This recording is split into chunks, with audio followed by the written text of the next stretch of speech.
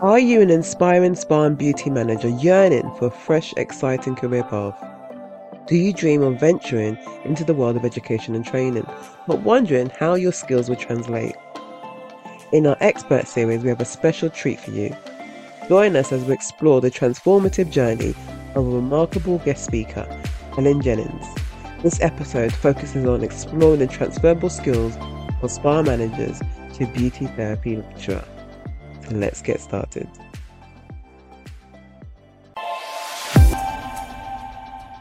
Hello and welcome back to another episode of I'm No Rookie. So this is a special place for those of you who have gathered years of invaluable experience and now seeking the right direction and try something kind of new and challenge yourself. So our new series focuses on a kind of fascinating journeys with beauty and wellness industry experts who have shifted from roles like therapists, managers, coaches into the world of education. And today I'm delighted to have a guest who exemplifies that transformative journey. I would say a veteran in the wellness industry, has great communication skills. She's an empathetic leader and she's worn many hats, which I'll get her to share. So without further ado, please join me in welcome our guest for today, the very accomplished Jennings. Ellen, we are so thrilled to have you on the show today. Hello. Hi, Io. How are you? I am good. How have you been? Really good. Thank you so much for having me on the show. You are welcome. I'm really excited to kind of delve in to your journey. Please tell us about your journey and where you are today and what you currently do. Okay, so I have been very fortunate. I qualified as a beauty therapist back in 2001. When I qualified, there weren't too many jobs for a beauty therapist in the area. So I moved to Northern Ireland and I did beauty therapy and hairdressing there. So at college, I did beauty therapy and hairdressing. After about 6 months, I quickly realised hairdressing was not my strong point, and I would focus on beauty therapy. So I did beauty therapy for about a year and a half there, and then I came back to England and I signed up to a couple of recruitment agencies, SAS Recruitment, La Source Recruitment, as they specialised in international work placements. And it had always been my dream to travel the world. So I got my first placement as a beauty therapist in Dubai. I worked there for a year and then I got offered spa manager of 3 separate sites in 3 different hotels in Dubai, a company called Carita Paris. I worked there for a couple of years and then the same person who hired me for my first role in Dubai, she called me up and said, look, there is assistant spa director position available in Egypt in a brand new hotel that's opening. Would you like it? And I said, absolutely. So I got headhunted for that and then flew over to Egypt, did assistant spa directing. And then I did assistant spa directing for a few years in various places. Then I really enjoyed the opening procedures. So after opening about 3 or 4 hotels, I became a spa consultant and I went over to South Africa and I was hired independently as a spa consultant to help them open up one of the spas there. I then went to Kenya and Hong Kong and New Zealand and worked in spa operations there, mainly helping to turn around non-performing spas. So spas that hadn't really hit target for, a year or so, I was hired to go in and help them hit target. And like to say that I did, usually within 6 months, about hit the target. And then as I got into my 30s, I decided, I think I might come back home to England, settle down and start a family, which I was very lucky to be able to achieve that. But then I thought I'd actually like to make the switch from spa manager to teacher and then to ability to represent. Love that. Wow. Okay, you've gone straight into it. Right. You've gone straight into it. I was going to say, we're going to stop there because we're going to take you back a little. But what an amazing journey. Yeah. What an amazing, I love it because you've like covered nearly every single thing. And I think it would really connect well with so many people that are listening. They may have kind of transitioned to so many areas. So I'm going to kind of pull some of that in as well. Mm-hmm. But let's go back a bit. Yeah. Where we met, right? So Yes. before we pressed the button, I was like, how long ago was it? I was like, oh my God, it was 2011. And it's so funny because as we all know, time goes by so quickly, right? But I always remember when we met on the first day and we were studying, we're going to start our international spa management masters. I've got to highlight masters at Derby University. Yeah. Which they no longer do, which is sad that they no longer do. And then we also met up again as we both were teaching at an academy, teaching spa management. So how amazing that these journeys and how we were able to meet again, a lot of it based off us doing our masters. That's absolutely. Where our connection came from.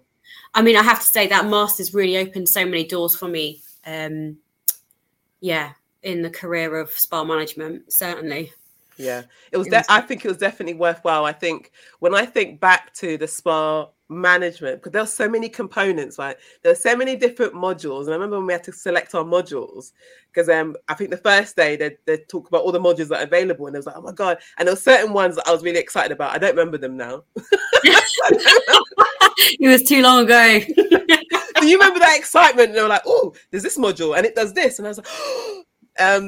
But the only module that really stuck out for me, and you probably can tell because it's related to what I kind of do now outside of teaching, I think it was I don't want to say it's operations and marketing. It was marketing and something. Marketing one. Yeah. And that's the one I was like, ooh, I like the idea of that one. The rest were great, but I wasn't like you were doing spa management, so operations made sense and everything else, but marketing was my thing. And that's where it kind of led me to in 2015. So anyway, that's how our journey, that's how we connected. So although we've had similar journeys and career paths from the beauty, spa and wellness industries, it kind of differs a lot. So mine is from beauty spa therapist to trainer to L&D to marketing and educator. And as you've just said, yours has been from spa wellness, therapist, consultant, troubleshooter, spa manager, lecturer. So you've done a lot. You have worn many, many hats, which we do. Yeah. Which we do as therapists. But I wanted to go back before you had the opportunity for that spa management role, because you got that. It feels like it's quite quick in your career as a therapist. How many years was your hands-on therapist before that opportunity came? About 5 years. Do you think 5 years was enough? For me, it was. I was always very ambitious as a youngster. All I wanted to be was a spa director, a spa manager. And it was my absolute mission and goal in life to become a spa director. So while I was being a therapist, I would, help out the manager with doing the rotas, doing the ordering, doing the procurement, anything I could do to help me learn the management ways and steps and things you need to do as a manager. And I think, you know what? I think 5 years is enough. Because I was looking back at my CV, because I was like, I do all this research into people that I'm interviewing. I was like, hold on, how long did I spend doing hands-on? So I think my initial was 5 years. And then I went into training and L&D, and I was still kind of doing practicals because you still want to keep in touch with the industry. You still want to keep up with the latest trends and insights. I also feel that as a manager, if you're still hands-on, you gain so much more respect from your team as well. You don't want to, as a manager, you don't want to go and ask anybody to do anything that you're not prepared to do. So, if a therapist was sick or ill, then I would go in and I would do their day for them. And it gives a better rapport with the team, I think, definitely. Oh, absolutely. And I think that's one of the biggest problems when I was talking to previous students that were trying to get into management roles within our industry who didn't have the practical experience. It's that it's those issues that they're going to have with staff who won't respect them as much because they're like, you don't understand what we go through. You know. So I absolutely agree with that. Great. So you did 5 years. I did 5 years. Mm-hmm. And one of the reasons why I wanted to bring that up, because there's so many therapists, whether they're head therapists or whichever level they're at, they've been in the industry for so long. And yes, some of them love it and that's all they want to do. It's, that's fine. But others that want to progress, they seem to think they need more experience. The way I look at it is that you can still get the experience whilst working towards the next level. Yeah, absolutely. So what advice would you give someone that feels like they need more experience after 5 years of working full time? Well, you can always keep your hand in it. There's nothing stopping you, but you can be a manager and then have a day set aside for doing treatments. If you feel that you still want some more experience in that area, be flexible. I mean, there's been many a role where I have been management, but you also have to be a therapist as well. So like a hybrid position. But yeah, I would definitely say, if you're unsure, shadow your manager, ask your manager, get that support from the person above you, and do extras and have a look at, actually what that role entails. And the best way to do it is by, like I say, shadowing your manager. And it does include staying behind after your shift, possibly, or doing extra shifts, unpaid possibly. But at the end of the day, it's going to help you in the future. In your 30s is when you're like, okay, you needed that change. And that's when you were looking at the whole idea of going to the education sector. So what was your path into the education sector from the qualification and getting that first teaching role? How did that happen? Okay, so I was very fortunate in that when I moved back to England, I stayed at the good old place of mum and dad's for a little while. So therefore I had no rent or anything to pay. They were really good to me, bless them. So for me, it was a little bit easier because I was able to take that time out and do my assessors award and my award in education and training. So a lot of these names have changed from our day. You probably, some of the more mature people here will know it as Kettles, Petals and Dettles. So your Kettles is the award in education and training. Your Dettles is your diploma in education and training, and your Kettles is your QTLS. So when I first came back, I did my award, which is your first part in education and training. It's only at 6 or 8 weeks now. I can't remember. I think it might be an 8. When I did it, it was 6 weeks. 6 but this weeks. is like early 2011. Yeah, I did mine. Yeah, so it's going back. I think you're right, though. I think it is. Yeah, I think it's a 6 weeks course. So I signed up to that and did that. And then at my local salon, it was a training academy as well. So they did treatments, but also teach students. So I volunteered and shadowed with them while working as a therapist again. So let's say Monday, Tuesday, Wednesday, I was a therapist. And then Thursday, Friday, I was working and doing my VTCT Assessors Award. So they were getting me through assessing. So while they was training me in that award, I was obviously shadowing them, teaching and everything and looking at how they did it, which gave me a real good insight into teaching. I then paused there and gained my Assessors Award and my award in education and training as I had my first baby. So I kind of like pulled out of everything for a year. Then I went back into it at a local college, and I think it was a great place to start for me personally. So I worked at a college where I did taster courses and bite-sized courses at the college, but also out in the communities. Oh my gosh, I really love that role. So I would go out into like the different communities and work with some refugees or asylum seekers or people who wanted to come, who have come to this country and were struggling to find work. I would teach them and give them a bite-sized introductory course into maybe another route than what they was doing at home, to help them into the work placement areas. Oh, wow. Yeah, that was really enjoyable. That's such a great experience to have. It was, and it was great for me as well, because it wasn't like, you know, creating a year's worth of schemes of work or something. It was literally short. I think there were 2 to 3 week courses on, you know, pedicures, tinting, facials, just the basics of it. So it's kind of like an introductory. This is what, you know, you could do. This is something that you could work in. Okay, so being in the industry for over, when I say this, you're probably going to scream, for over 2 decades. Oh my God. That does sound bad, doesn't I know. it? When I say decades, it hurts my chest. What key differences have you observed between being in a managerial role and an educator's role? In a managerial role, but you have your SOPs, everything is there in black and white. If you don't understand anything, you can just go to it, you're taught it, everything is there. Managing people, again, which I truly loved, you can never manage them. Everyone is different. It's the same with students. All the students are different. The only difference is the SOPs are different between teaching and managing. There is more leniency with teaching as to the disciplinary procedures and things. So obviously, if you had a therapist who wasn't performing, you would go through the disciplinary process. And if nothing was done, eventually that therapist would be fired. You cannot do that with students.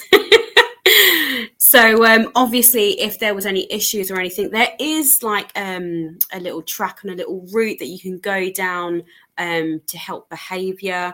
But yeah, I would say that would be the main difference. But it's beautiful in both ways. I found when I was managing, you know, I would always encourage my beauty therapists to, you know, strive for management. So I would, you know, if they wanted, I would, you know, take time out to teach them things, and watching your beauty therapist grow in that role was always so rewarding. And it's the same for students. You know, if you're that way inclined naturally to help teach and, you know, lead and help people bring out the best of themselves, then I mean, I think it's a natural progression from manager into teacher, if that's, you know, what you like. And watching these students, you know, grow and mold, you know, helping them, like you say, 20 decades in the spa industry, it's passing on the baton, isn't it? And just, you know, helping them grow and sharing what an amazing career it can be. Yeah, it's true. I think it is them leaving away with the confidence and Yeah. that hope for the future, isn't it? Yeah, absolutely. Going back a little bit to your teaching qualification, because you mentioned obviously all the qualifications that you gained. I want to ask you, how much do you think the teaching qualifications, the assessing qualifications, has prepared you for your teaching role? With the paperwork, 100%. When I came from management, I had no idea of the words that were being thrown around, like, you know, SOWs and ILPs and IPAs and all of these different things. So I had absolutely no idea what those were. But I now know how to write a scheme of work, how to write it for the year, what needs to be put into it.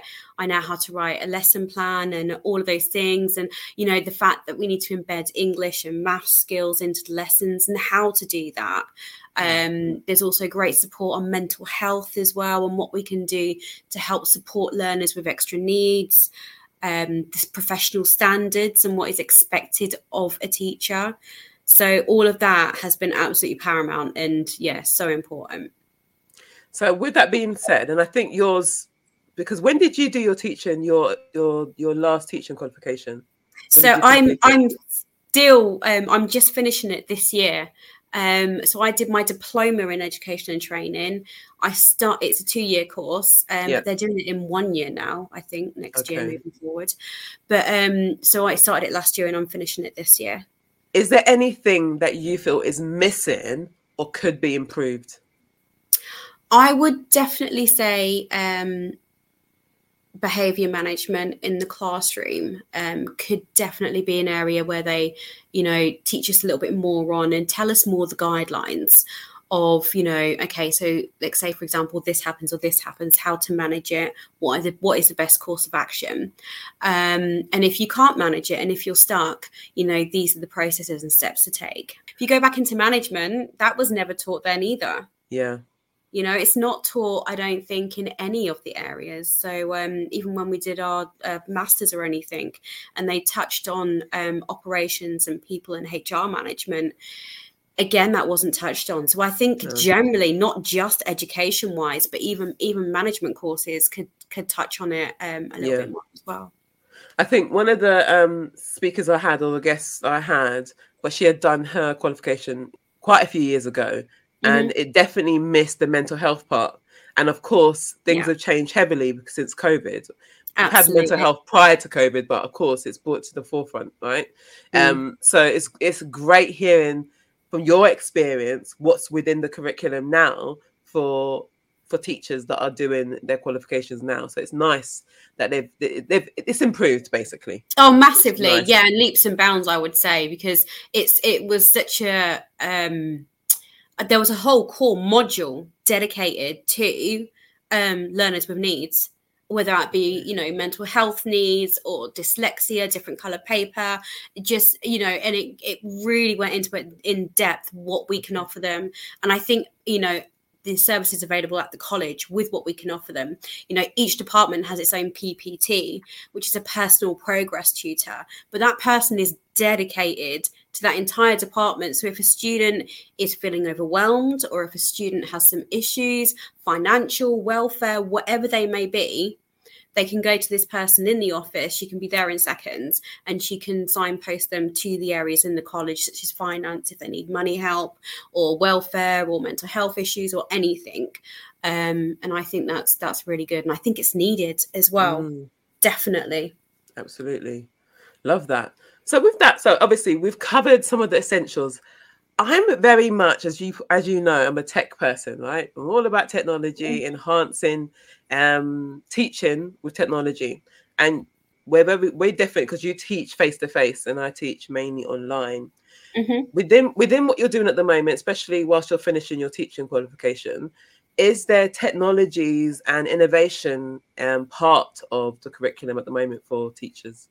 Oh, 100%. Again, we have to, it's not just maths and English, but we have to embed IT skills.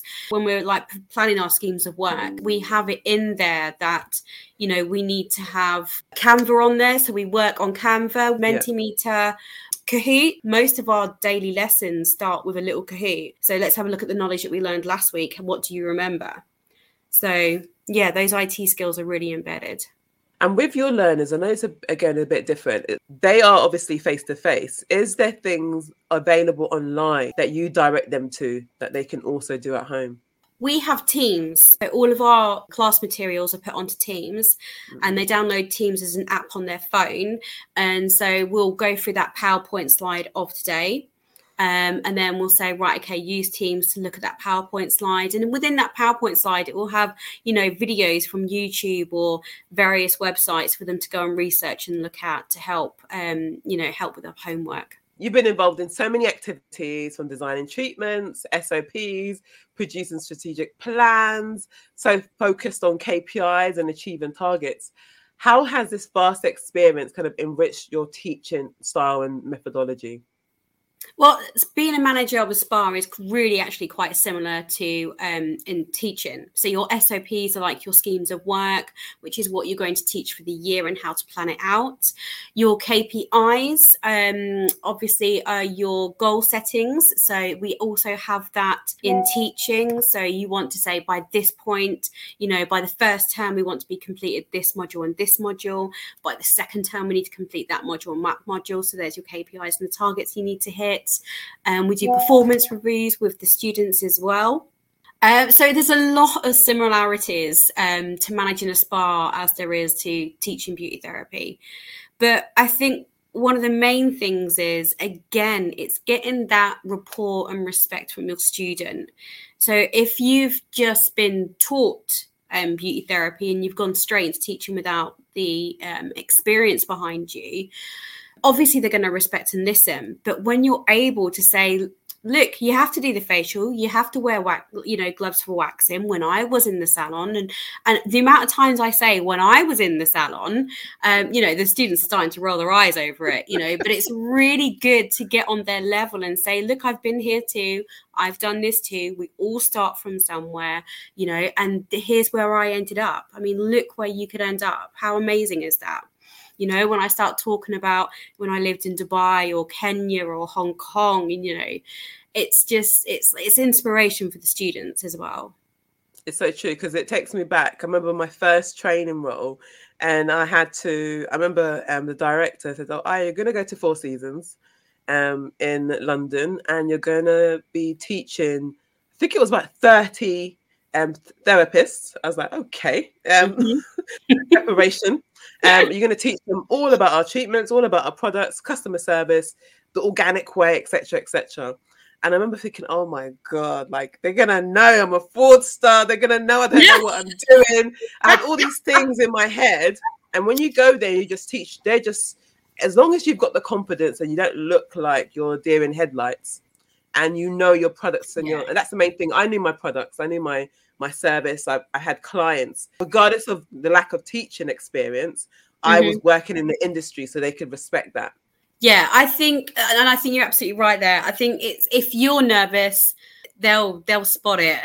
Make sure you're confident in your abilities, but your experience alone, not your teaching experience. I'm still new. I'm still finishing my qualification. And I've just taken a cohort of students through level 2 beauty therapy. And I was open and honest with them. I'm still doing my DET, guys, and this is my first year of teaching. However, I have got, as I said, 2 decades of working in this industry behind me.